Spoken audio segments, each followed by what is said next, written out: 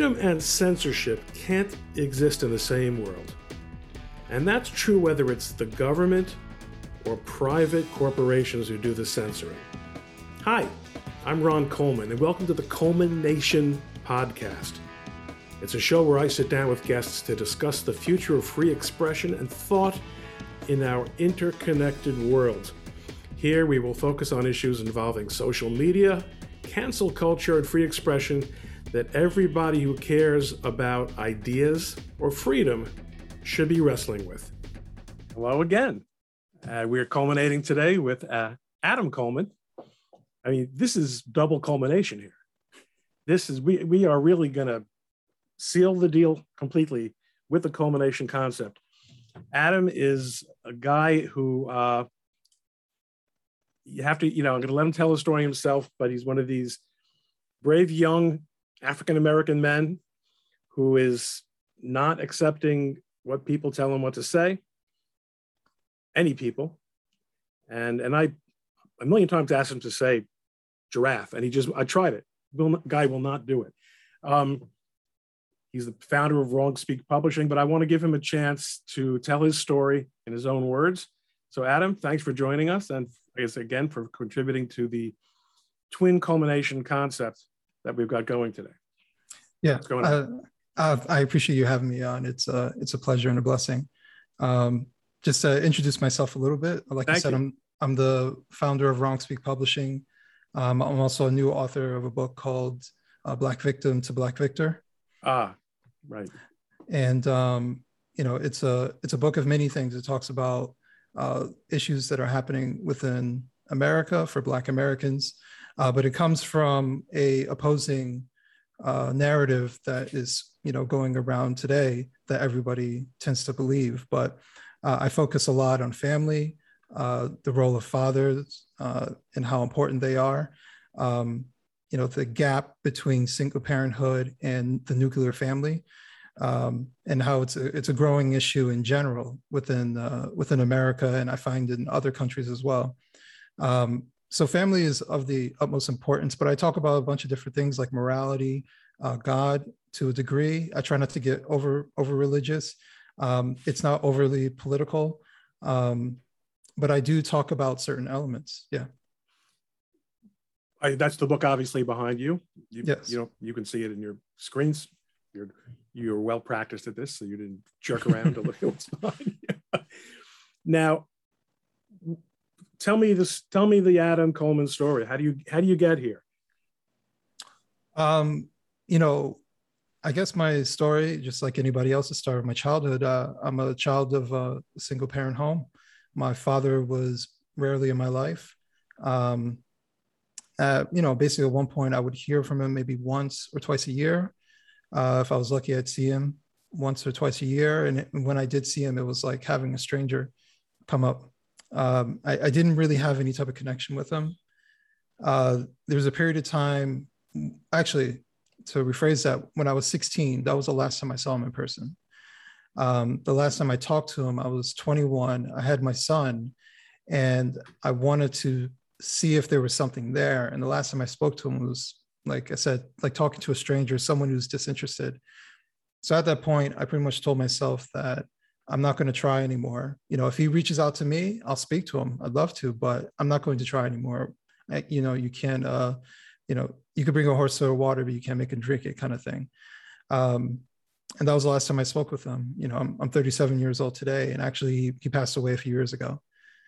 So, that is much of my story, the story of, the kid who's looking for his father to be in his life, and realizing how deficient I am as a man, or I was, I should say, as a man growing up, and how I struggled in my teens and 20s as well.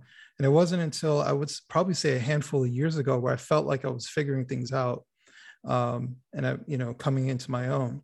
But it's one of those things where I look at people who have their father, who is a healthy father in their life, and they fill in those gaps. And I started examining how important that role is and what happens to people when they don't have that father figure in their life.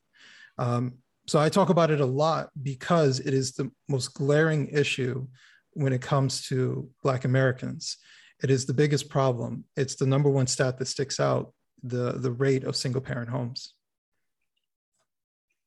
Do you agree with the widespread analysis or conclusion that the reason for this is because of the way public aid is structured?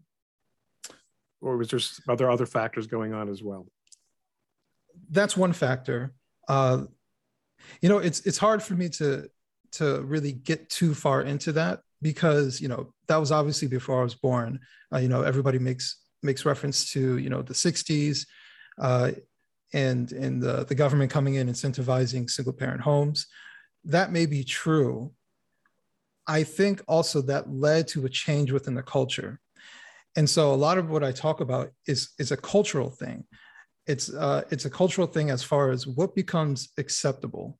And for us, Black Americans are very tribalistic. There's no other way to put it.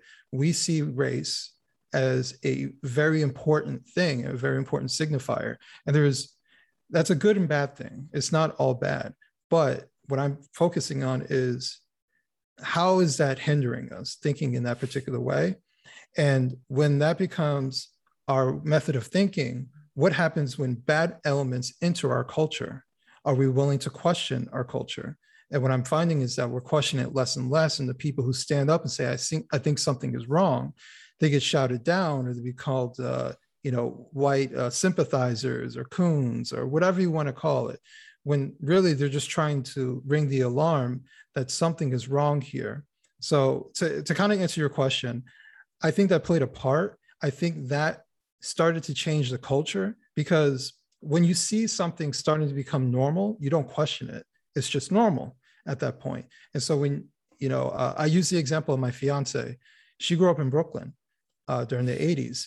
And she said the only family she remembers having both parents was a family that was from the Caribbean. Everybody else had one parent in their home. And this is nothing but Black people who lived there.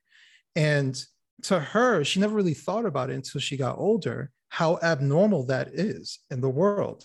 That is, it's a very abnormal thing, but to her, that was normal. Oh, your mom's there? No one really asked where dad is. But as you pointed out, it's become much more normal and not only far from being something that is unique to the African-American community. Right.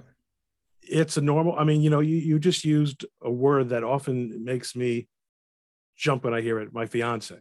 Yeah. People have these fiancés who were the mothers or fathers of children, 3 or 4 of their children, and they've been fiancés for 10, 15, 20 years. I got news for you. Sit down. It's going to make you sad. And this is, really a corruption, right, of what we mean. In my community, mm-hmm. Our dating is a relatively formalized process. There's a lot of pre-screening that goes on before a couple even meets, and engagements are almost never more than 2 or 3 months long, because once you've decided to go forward, you want to get on with business. Right. A couple of years ago, there was a lot of scholarship, a lot of public discussion about the topic of nuclear families. Mm-hmm. And we've now, instead of reacting to that by reinforcing nuclear families, we are now in this world where you can't eat. Forget Heather has 2 mommies. Neither one of them might be a mommy. Neither one of them might be a lady. This talk about a cultural problem, but I don't want to take us there necessarily, because I'm sure there's a lot of stuff in your book that, beyond this observation. I do know people who have had that experience that you've had, and some people never, it stays with them their whole life. It's a form of rejection. Mm-hmm. Your mother, it's extremely unusual for a mother to really reject a child. She's the one who gives birth. She's the one who has the baby. Of course, some parents give children up for adoption. It happens. But the father not being there, of course. So, on the other hand, right, you're saying that it became normal. If something's normal, we're saying that even if it becomes normal in the sense that that's what I see all around me, the child still feels something different. Absolutely. By the absence. Now, do you think it's true if it's any two parents, or that the child has a natural inclination based on just your observations and your, I'm not looking again to get into attacking anyone's way of life here, but when you look at gay adoption, which is a very, very popular phenomenon, and a lot of gay parents make excellent parents. But if a child has two mommies or two daddies, do you have any observations about whether that fills that hole, or anything to say about that? Here you can say whatever you want. I think it can. I think that can help. Much of what lots of love is good. There's no real downside to it. Absolutely. Much of what I talk about it's a numbers game. 2 is better than 1. That's one respect as to what I'm signifying, as in playing the role as the provider and the nurturer is a burdensome task for any person. If the problem was single male parents, it'd be a similar type of problem. It'd be different problems that are happening, but it would be an issue because there's a deficiency in the nurturing department. Where we're seeing is a deficiency when it comes to the masculine traits or boundary setting, things of that nature, the respect for authority. These are traditionally viewpoints and roles that are more traditional towards men. That's the best way of putting it. Men are more likely to assert a respect of boundaries. Rough and tumble play, for example, is one of those type of things where you're setting boundaries for children, and they learn. That's a very, very interesting insight. In other words, rough and tumble play helps a child understand that the use of physical force isn't an absolute no. It's something that you have to learn to control. So it can actually be something that's fun for all involved. Right. Contact sports, that helps a child feel secure, knowing that we're going to learn where those boundaries are. Right, exactly. And that's the key word right there is boundaries. For example, I see it like it translates into sexual boundaries, for example. When you start to learn boundaries just in general, it applies to all different types of areas, respect for other people's boundaries. So, for example, when you look at the high amounts of crime, or especially violent crime, that is committed by an extremely small percentage of people within the Black community, it's extremely disproportionate. But when you look at them, the vast majority of them come from single parent homes. And you have to ask, what kind of kid who respects people's boundaries, who respects other people's properties, who respects authority, commits crimes over and over and over, and ends up in jail? And the answer is there is no kid that generally, has those attributes that ends up in that predicament. So I'm looking at how does the father play a role in that type of mindset and that type of behavior, because no kid just wakes up one day and, have a rosy sunshine childhood and starts to pull out a gun and start shooting at innocent people. It's a long process to make it to that point. Right. There's an absolutely a missing gear. Right. The absolute lack of empathy for other people that we see in these little video snippets, people walking up to total strangers and beating them. Most of us wouldn't even be able to contemplate how to beat up someone who had it coming to him. I suppose people, look, I once had to pound somebody in the face, and that's how I learned how to deal with bullies. And you know why I did that? Because my father made me. Right. My father taught me a lesson that he had to learn the same way when he was growing up on the Lower East Side. That's an example, of the kinds of things that fathers bring to the table. Right. Obviously, though, there's a leadership cadre in the Black community. Yes. That has decided that rather than truly seeking emancipation and independence, that victimization and the state are the path to something. Maybe it's just, is it just something in the line of, I want to continue I want to be the leader and I've got the relationship with the government? Or is there a good way to look at people who have made a career out of evidently maintaining and supporting policies that don't seem to help Black people? Let's talk about Barack Obama, for example. Okay. I mean, the greatest mystery of all the mysteries of Barack Obama is, why did he do so little focusing on the Black community when he was in office? What's your take on that? I actually write about him in the book a little bit. My whole thing is that Barack Obama is the example of when you think that someone who looks like you is somehow your savior, right? Somehow your kin. There's a phrase that they throw around, not all skin folk are kinfolk, but they use it in a derogatory manner. What I'm actually saying is, just because they look like you doesn't mean that they're of the same class as you. And there's a difference. He went to Princeton, he went to Harvard, he's a lawyer. He's of a different class than the vast majority of Americans, not even just Black Americans. And when you look at him saying hope and change, and then he enters office, and what does he do?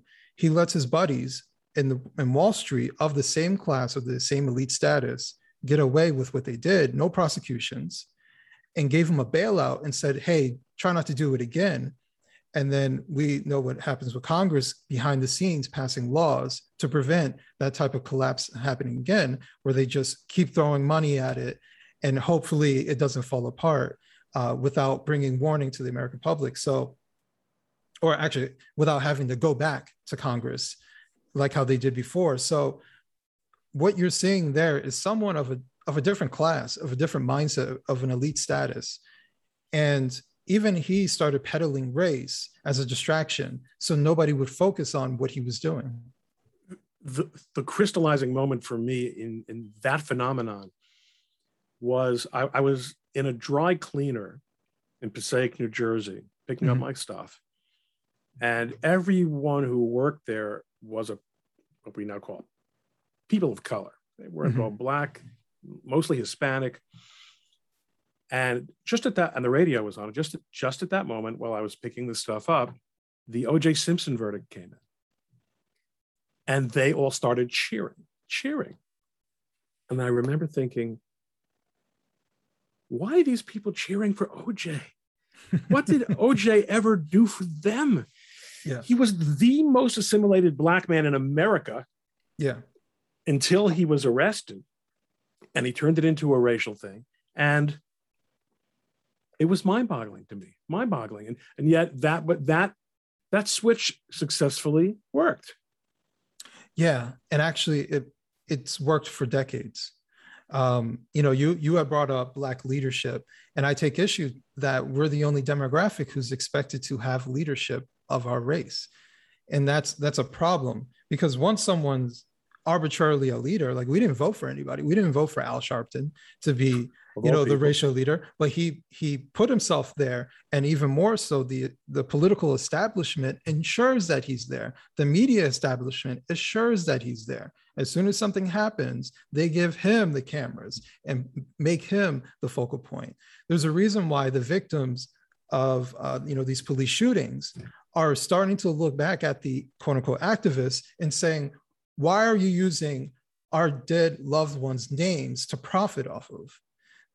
And that is because they're finally saying something about it. They're finally sticking up and saying, why are these people getting rich off of my dead relative's name and we're not getting a penny for it? Or why is anybody making any money off of this? What is this actually helping? And it's helping to enrich people, for arbitrary reasons. There is no Al Sharpton Center the last time I checked. And I've looked personally at his nonprofits taxes. and he pays himself over $1 million a year. You know, he doesn't really have a staff, and he has arbitrary. And he doesn't really have a job. Right. He doesn't really have a job either. Yet somehow he's able to bring in over $1 million a year to pay himself. So I asked myself, what is he actually doing? What's his benefit if he's a so-called Black leader?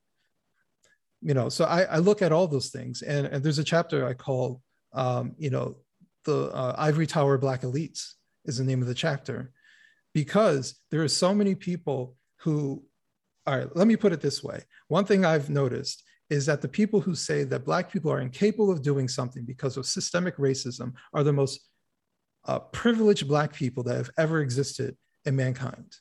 They're the most wealthy. Even someone like Oprah is now peddling white supremacy as the preventer from all Black people doing certain things. The nerve of her to come from poverty to become a billionaire off the backs of white women loving her to death, to now turn around and look at the people that propped her up and gave her all that money to say, you're my oppressor. It's that type of, you know, we throw that around. But what she does to her fellow Blacks is much worse than what she does to the white people, because the white people couldn't, who cares what Oprah says, but what she is doing is manipulating, you know, that Black power structure that says skin is kin. Yeah.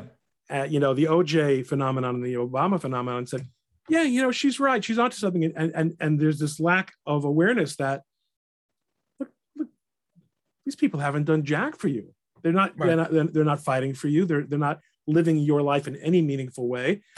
And they're, you know, they're just playing off identity politics to make themselves feel better and also to progress in their careers. Absolutely. And another big example is LeBron James. You know, LeBron James was one of the most critical people of the police. Yet who do you think walks him into all these stadiums across the country? The police. You know, he finds such ease by even insinuating that a cop may have a bad day and wake up on the wrong side of the bed, and he might kill a Black person just cause. Meanwhile, he leaves the press conference walking alongside police who are escorting him to his vehicle. It's that cognitive dissonance that I'm talking about. Either he really believes that, or he's manipulating people to believe that to gain some sort of social currency. Either way, it's not good. That's not good. And it's also not good that the police do it. Yeah. And they might have their job, but they also have their unions. And the unions are completely bought into this stuff because it benefits them as well. Yeah. Even though historically, unions have not only done little for Blacks, they've been a gigantic obstacle to Black advancement. Mm-hmm. By you know, having basically a closed system that often favored connections in terms of getting into a closed shops and all the reasons. So now let's look at the counter at the flip side of that case. Mm-hmm. Larry Elder, mm-hmm. the face of Black, the tanned face of white supremacism. Yeah. They'll just say anything, won't they? Yes. Anything. Yeah. Have any prominent Blacks in American political life, other than the people we would expect on Twitter, Candace Owens, but have any of the professional public people said a thing about either the attack on him, and this is an actual question, or the way the media underplayed the attack on him? Are you aware of any? It's from the usual suspects. Part of the problem is, and it's something that I became glaringly aware of, is that the mainstream media is overly biased when it comes to race.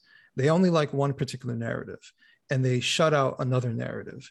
They're not trying to be factual, or they reframe things if they are talking about something. So the Larry Elder situation, if Larry Elder had a D next to his name, we would not stop talking about how a Republican wearing a gorilla mask threw something at a Democrat, candidate running for governor in California, the first Black governor position that would have ever happened. So we would say this has something to do with race. And you know what? This woman throwing at Larry Elder may actually have zero to do about race, right? For all I know, she just doesn't like his politics because he's running as a Republican. But it's always given the assumption that it's race when it's the other side. And so I question, why is that the case? Why is it perfectly okay for someone to publicly, and I actually talk about this in the book, where it's called the misunderstanding of Black Republicans and Black conservatives, where people can go on television and call someone an Uncle Tom and a coon, and they never lose their job. At most, they might get a little criticism like, wow, I can't believe they say that. And I list a bunch of different examples, and nothing ever happens to these people. You can say whatever you want derogatory towards a Black person as long as they're conservative or they're a Republican or both. And it's that kind of situation that we see when it comes to Larry Elder. Now, and what you're describing now, I remember from the summer of 2020, all these suburban white chicks coming in for a night of fun rioting, screaming and yelling at Black cops, every racial slur in the book. And what I'm wondering is, does that kind of footage and the Larry Elder stuff, is it happening? Do you think people other than that activist edge in the media and in the institutions that are controlling the levers of power, but do you think people are beginning to catch on? To some degree. I think with the pandemic situation, everybody forced to stay home, everything shut down, there's no entertainment. Everybody became hyper political. And even for myself, I've had a change. I'm a former Democrat, I'm a former liberal. And I've had a change for a variety of reasons, not necessarily because of the pandemic, but actually the pandemic highlighted things that I was aware of, but it just made it glaringly obvious. I like to say all the time that the stuff that they, used to whisper, they say out loud now. And it's become very, very obvious that there is a bias that is happening. They're not even trying to hide it anymore.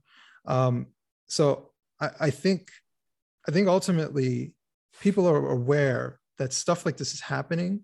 People are very, very focused on politics. I've met so many different people of different backgrounds, ethnicities, where they were former Democrats and they left for a variety of reasons, and their eyes have been opened. They like to say they took the red pill, and they see how the media is lying about a bunch of different things. I'm aware of how the media frames certain stories, and you read the story, the title is misleading. Then you read the story, like that's not matching what the title says, because they know that people are just going to read the title and never read the story, and that they can keep pushing a particular narrative. When was that red pill moment for you? It wasn't, I wouldn't say it was one particular moment, but there were several. I detail in the book, I did some traveling. I started traveling around Europe a few years ago. And coincidentally, I ended up in Madrid, and I was in a pub watching soccer games. I'm really into soccer. And funny enough, maybe this is like a religious moment for me, but my team had finished playing and I was about to leave. And it's been a sunny day all day. All of a sudden, torrential downpour. I had nothing. So I was forced to stay there. I was like, oh, there's more games on. Let me watch. And so there was a Manchester City game that was on, and I sat next to a guy and we just started talking. And we're just talking about comedy and stuff like that. He was actually British, but he was living in Spain. So we kept in contact and we had good faith in conversation. But when Brexit was happening, he said he was for Brexit. So I asked him, why's that the case? And he said, the United States would never allow for an outside governing body to tell it what to do. And I was like, that's a really good point. And my mentality before was, well, the media was saying Brexit was all about these white supremacists in England who want foreigners out of their country. And I never heard that perspective. And that makes so much sense. And he actually introduced me to Thomas Sowell. So a British conservative introduced me, a Black American, to Thomas Sowell, and I had never heard of Thomas Sowell. And I had been into politics too. And how is that the case? How have I never heard of this guy? So that was a major moment for me. That's interesting, because my wife often talks about how Thomas Sowell was the first person she was exposed to who, in a long form and deep and nuanced and academic fashion, argued, explained these conservative points of view that she'd never been exposed to when she was in college. How long ago is this though? This experience that you just described? I want to say it was 2019. Okay, just a couple of years ago. Yeah, it's very, very, very new experience. Maybe it's 2018. I might be confusing. With the pandemic, everything seems so blurred. Yes, it is hard. It's true. So this is interesting to me. So you're really kind of new to the conservative scene. How are the Nazis treating you? They're some of the nicest Nazis you'd ever meet. Yes, I've met most of them. Yeah. No, actually, that was one of those things where I started realizing when you enter anything, a conversation, an arena with a certain perspective, let me say a certain assumption. That's the best word. When you enter an arena with a certain assumption about someone, then immediately you're going to pick apart what they're saying to you. But if you go in with a blank state and someone's just talking to you, then you're like, okay, I'm taking what you're saying for value. And I think before I would have said, yeah, but maybe they're a little bit racist or something, like things would have been revolving around race.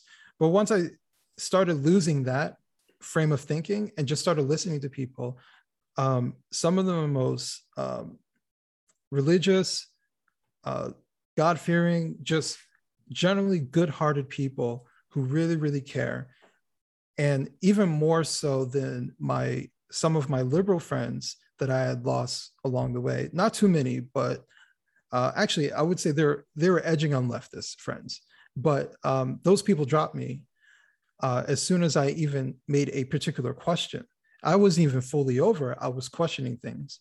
And so to me, it was worth losing those people to gain the amazing people that I met along the way. Well, also you found out that what you lost was not nearly what you thought you had. Exactly. I mean, it's an amazing thing. I haven't written off anyone who among my many friends and family members because of their political views. I think they're really deceiving themselves. Mm-hmm. Unlike what a lot of people think, I don't think they're stupid. I think many of them are quite intelligent, right? But that they're deeply committed to an approach of cognitive dissonance to their way of dealing with the world. But it's not the other way around. The people have no compunction about writing me off or responding to things that I might post, on Facebook with the nastiest personal comments. Who gave you permission to do that? Why? We just disagree about a political issue. I mean, all of a sudden, people have obviously been conditioned to think like this. So let's talk about we can't solve all the problems, not during this podcast, and probably not even before Monday. Yeah. So your book focuses on the particular way all this is affecting Blacks in America. What is the solution that you suggest, or what is there a program? Obviously, more than one thing has to happen. What do you think is the number one thing that you could choose? One change that we could make, or one effort we could all get behind? What would that be?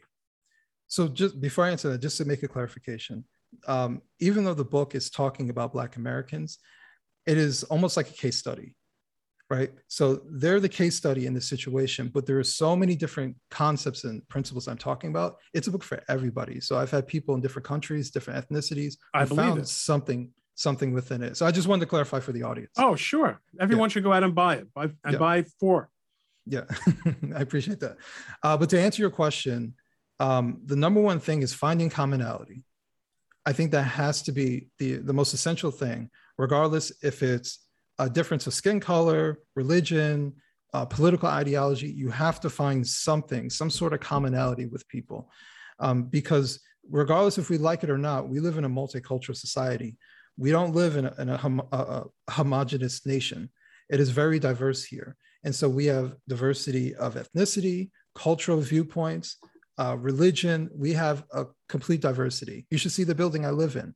It's the United Nations in here, and that's great. But we all have to find a way to get along with each other.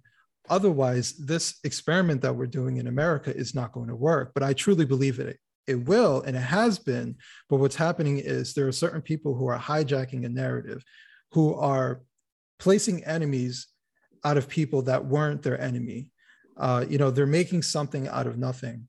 And we have to get back to that point where if we talk about race is not that important. It really isn't. There's nothing special about my skin color in particular than your skin color. It's just pigmentation.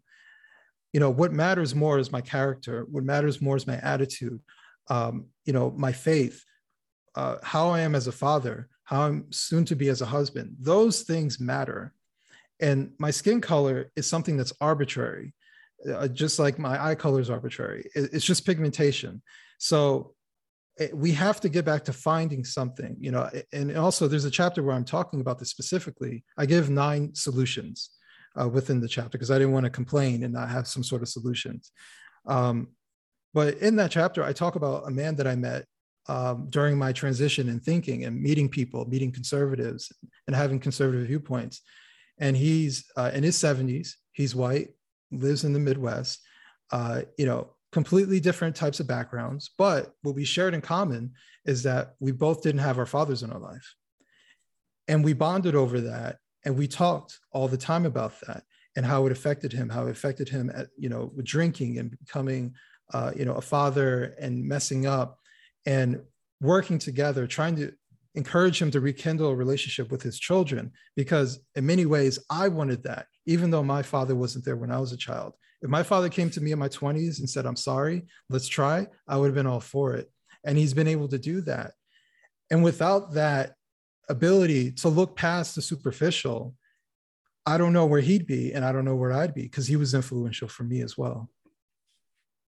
So to you, that's really, that's the starting point. And, one of the things you said at the very beginning of our talk that makes that sound right to me is one of the big problems, to my point of view, is the feminization of American discourse, not just necessarily the American man. There are lots of guys out there who work out, who can crush a beer can, on their forehead, and, who are, more manly than I am in that respect, right. perhaps, but who are not men at all. They simply don't have those masculine virtues. And my wife, Jane Coleman, the respected legal writer and essayist, is constantly decrying the feminization of American culture. Yeah. And the elevation of emotional responses to every problem over practical responses, and feelings over facts. And it's not enough just to park the guy who inseminated the woman in the house. He's got a problem, right? Because if even if we were able to fix everything starting from zero now, mm-hmm. He still was not raised by a dad. He doesn't. But I will tell you something. I've known some really incredible dads who didn't have dads themselves. They can do it. You did say something that kind of made me wonder. You were talking about the arbitrariness of skin pigmentation. Yeah. It is kind of arbitrary. We know, for example, that at least when I was still in school and I was studying anthropology as an elective course, race in there's no such thing as race, right, in the human species. All humans can breed with each other. And the qualities, the characteristics that define supposedly a race are often found at the end of every scale in every other race. I mean, you can see it. You can see white people who you could swear they were black. You can see black people who you never would have dreamt were black. Putting that aside, there are still cultural differences within, you're writing a book about black victims, there's such a thing as black people in America. Right. Now, as you pointed out, some of them are Barack Obama and Eric Holder, and some of them are Jay-Z, and some of them are that guy in the street who coldly shoots 6 people because he was disrespected at a party 2 hours earlier. Right. And those people have very little in common culturally. But is that enough? Is it enough to say, in other words,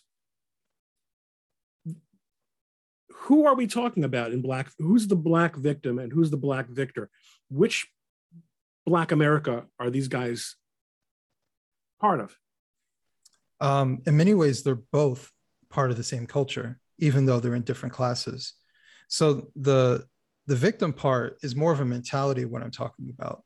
You could be a legitimate victim of some sort of crime, for example, but many people who are victims say, "Don't call me a victim," and what they're referencing is you're trying to label me and you're trying to put me in a particular mindset.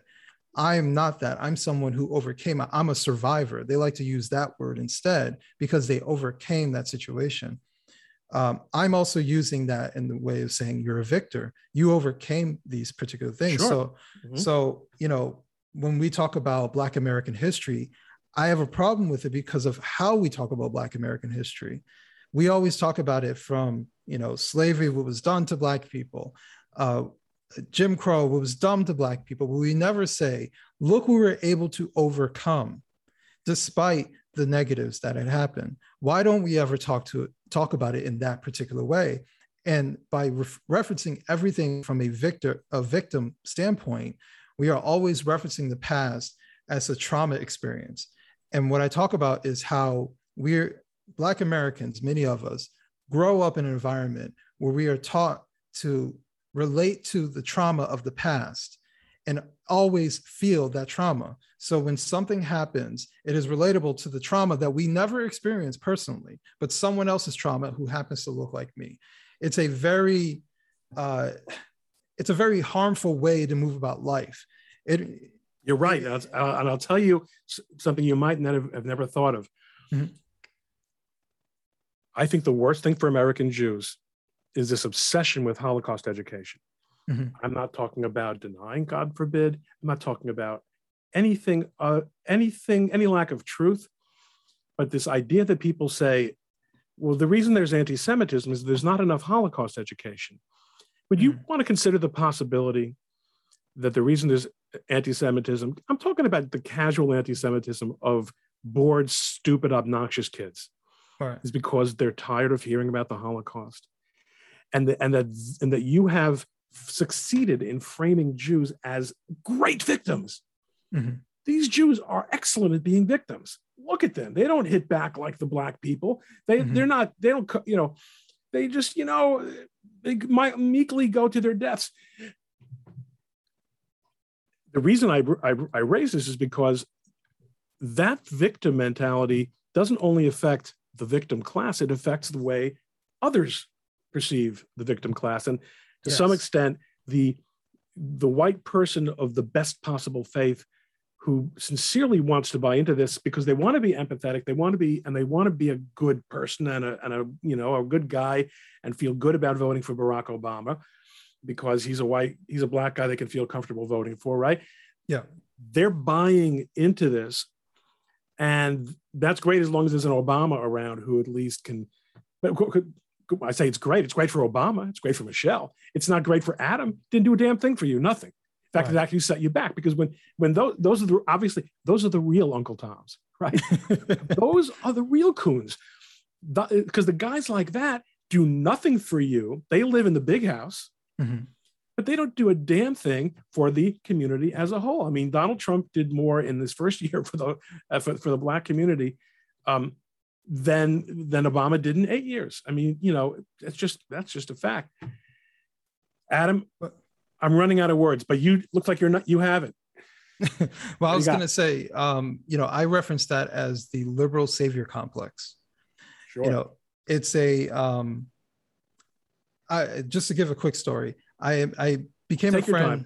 You can say it in slow motion. We're not going anywhere. All right. I just don't like to overburden my guests.